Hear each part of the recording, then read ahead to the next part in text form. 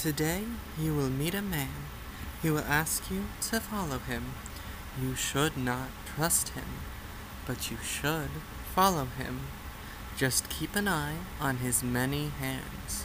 Do not pay him, as you can't afford his terrible price. He will tell you a great and terrible truth that you can never tell. The Prophecies of Damu.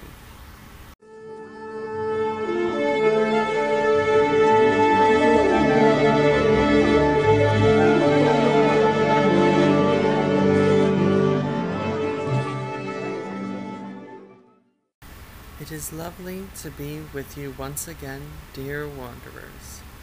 Today, we shall be exploring the Grey Wastes. The name can be quite deceiving, as the Grey Wastes should actually be known for the elaborate and fantastic parties that they throw. Nobody parties like the dead. A little history for you. The Grey Wastes were once a planet similar to Orali. The great nations that ruled the land developed weapons that sound like nuclear weapons stockpiled throughout the multiverse.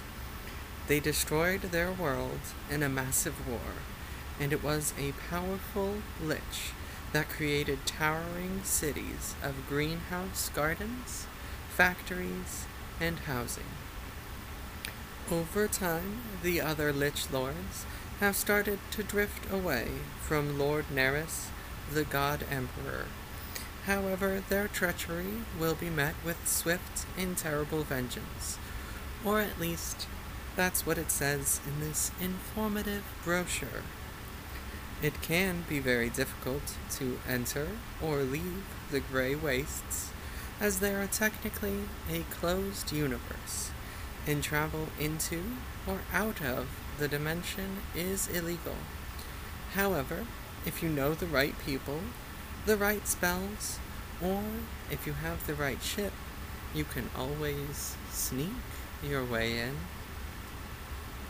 For instance, I have my trusty Lyric Shambler, and while it may look like it was stolen from the keepers, it definitely was procured through entirely honest means.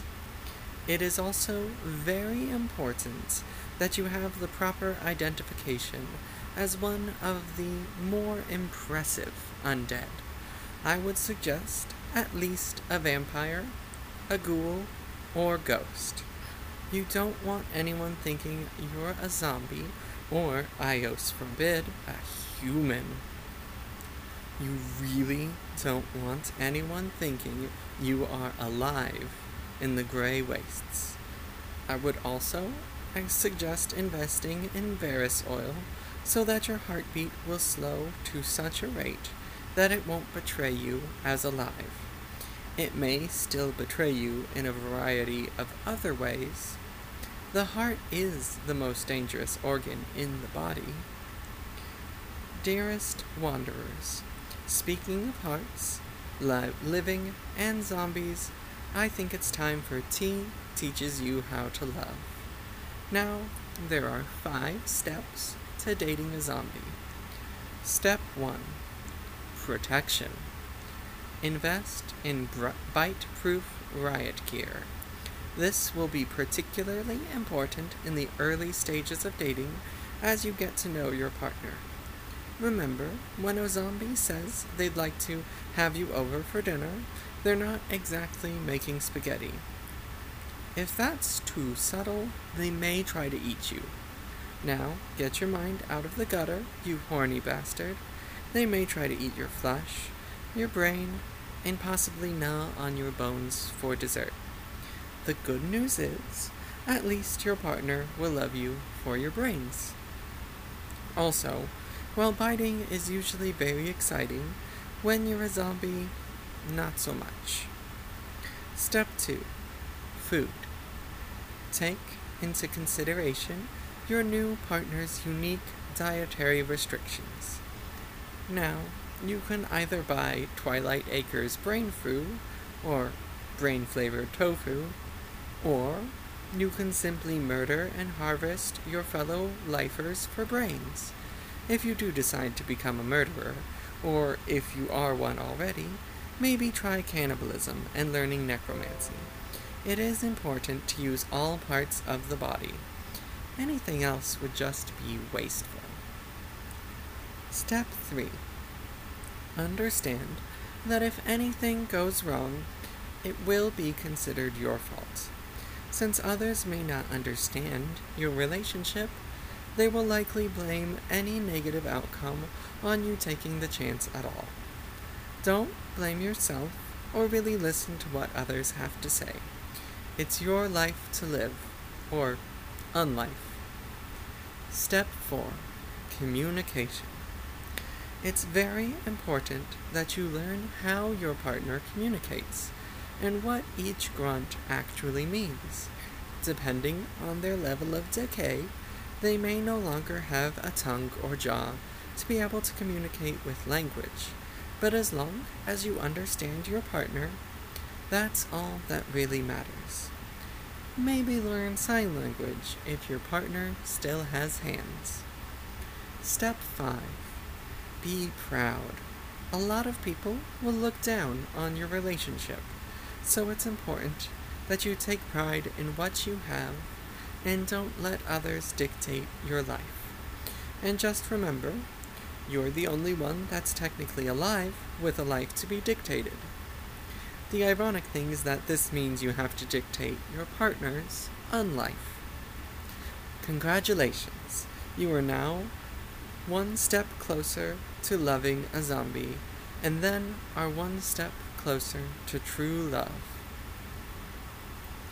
If you do visit the Grey Wastes, I would suggest making at least a stop at the towering, wondrous city of Catavopia. It is the capital of the God Emperor's lands, and it is a sight to behold just on its own. The city is one giant tower stretching its clawed self into the eternally twilight sky. Although you can ignore the first 4 levels, really, as those are just dedicated to boring things like housing, humans, factories, and farms. The fun really starts when you get to the markets and the red light district. I myself managed to procure an invitation to a shindig this very evening. Like I've said before, no one parties like the dead. Since the dimension is closed, I can't update you on what's going on in the verse, but we can take a look at some local events. On Prim Day, the quarantine for the mask plague will be lifted, so you can mingle with some socially deprived humans, although really, you can find socially deprived humans anywhere. Humans, well, social creatures, are terrible at social interaction. Ooh. On Sec Day, they are holding the 1078th annual Concert of Screams. That sounds like fun. On Quar Day, it is the Contest of Champions. For those of you unfamiliar with the Grey Wastes, it's when a human can challenge the Corpse Golem Titan so that if they succeed, they can join the ranks of the Upper Undead. Good luck, champions! On Sept Day will then be the Rite of Rebirth or Reckoning, as well as the March for Social Order and the Auction of Flesh. Sounds like a rather busy day. It might be hard to choose what to do, but that's the nature of unlife. You're always missing out on something. On Oct Day, the Catavopia History Museum and Execution Facility will reopen. I hear they have a compelling performance art piece this year. The party is in full swing of dancing bodies and mingling lords. There is a particularly dazzling man in a black mask dancing his way across the ballroom floor. The ballroom is vast, with ceilings far higher than you'd see in any other level. There are, of course, private rooms to spend some quality time with some human courtesans, if you are in for that kind of thing. I, however, prefer the abuses, oppression, and labor that goes into my luxuries to be more subtle. So I just focused on the wine, food, and the human entertainment in the main ballroom.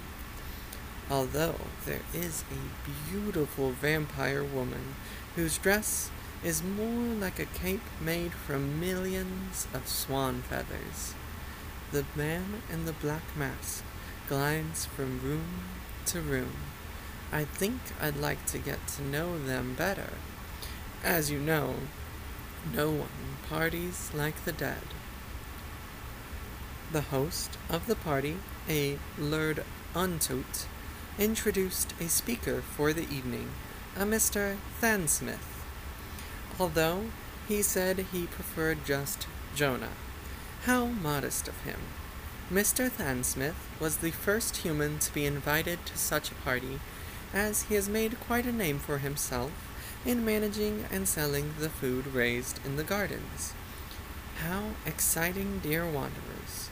Jonah spoke about the wonders of their capitalistic system. No longer are they limited to profitable labor just while the worker is alive. Now they can buy the body from the family for profit even after death. It really is the utmost of sustainable industry. I really should let you know about the wondrous bouquet of food presented by Jonah. My favorite were the spiced fruit towers and the triple-layer honey wine cake, but the other guests seemed to prefer the human fingerlings, the tartar sandwiches, and the heart wraps. I was tempted to try the venom shots, but I'll save that for another time. There were, in addition, plentiful wine, blood, and punch flowing throughout the ballroom. As you know, no one parties like the dead. A family sits at a table.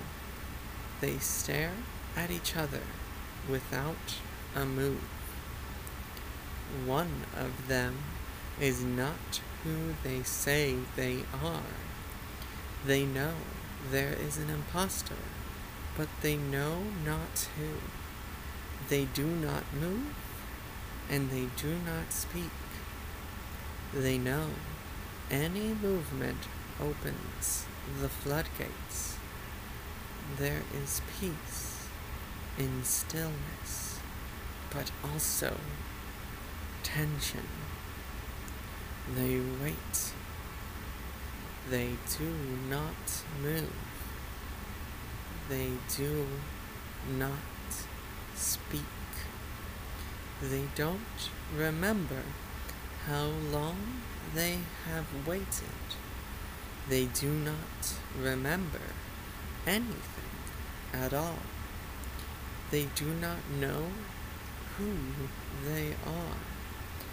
They have questioned whether they are really the impostor themselves, but remain silent lest the other family members accuse them. A family sits at a table. Drink Aelf Cola. There is peace in stillness. Aelf Cola. This has been a message from the Prima Corporation. Wanderers, now this party has gotten really exciting. That darling man in the black mask was the Phantom, that rebellion leader that has been harassing the undead lords. He threw off his mask, and his crew has taken over the ballroom. They are taking all the money and jewelry from the lords to fund their resistance. Oh, a guard has his crossbow aimed right at the Phantom. I better help. Oh, pus and bile.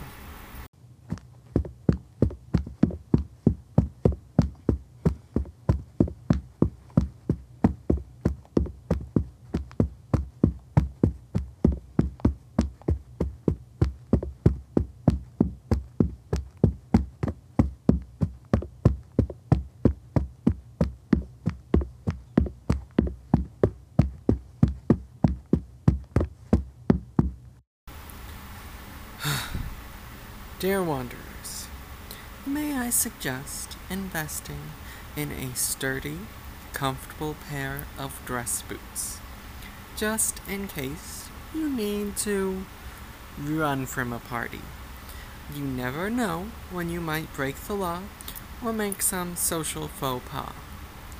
In my case, I knocked a crossbow up into the air where it hit a chandelier that happened to fall upon Mr. Thansmith and Lord Untote, likely killing the one and severely disfiguring the other. Of course, not even the undead are free from true death. Oh well, I was enjoying myself at the party, and was hoping to get to know the Phantom or the Swan Lady better. Well, I think it's time for me to head back to my ship. Wait. Oh, joyous news, dear wanderers. The Phantom caught up to me. Looks like I won't be spending the night alone after all. It should be an exciting night. As you know, no one parties like the dead.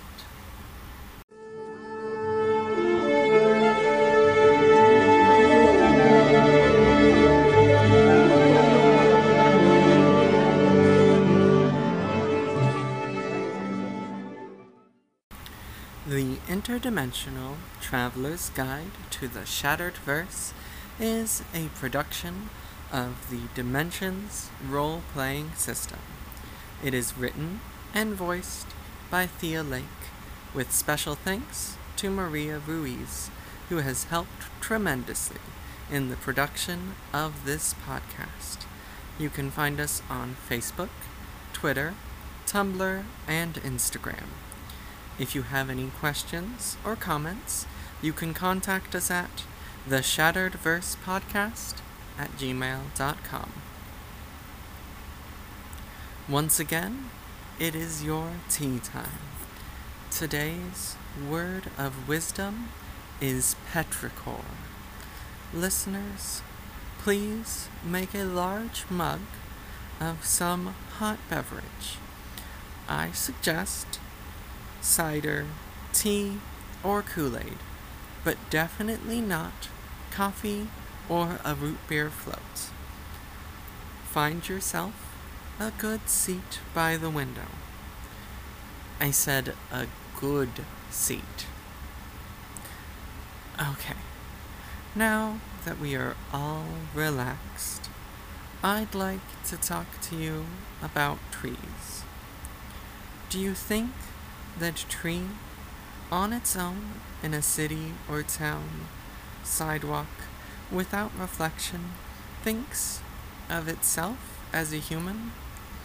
And it wonders why no one acknowledges it, or why it can't move like everyone else, talk and joke like everyone else, until one thunderstorm leaves a puddle, and suddenly everything makes sense. And sure, the alienation doesn't go away because there are so few trees to interact with, but at least it knows what makes it different. Would it envy the trees in the forest or the trees by the lake? Would it resent them for circumstances outside of any of their control?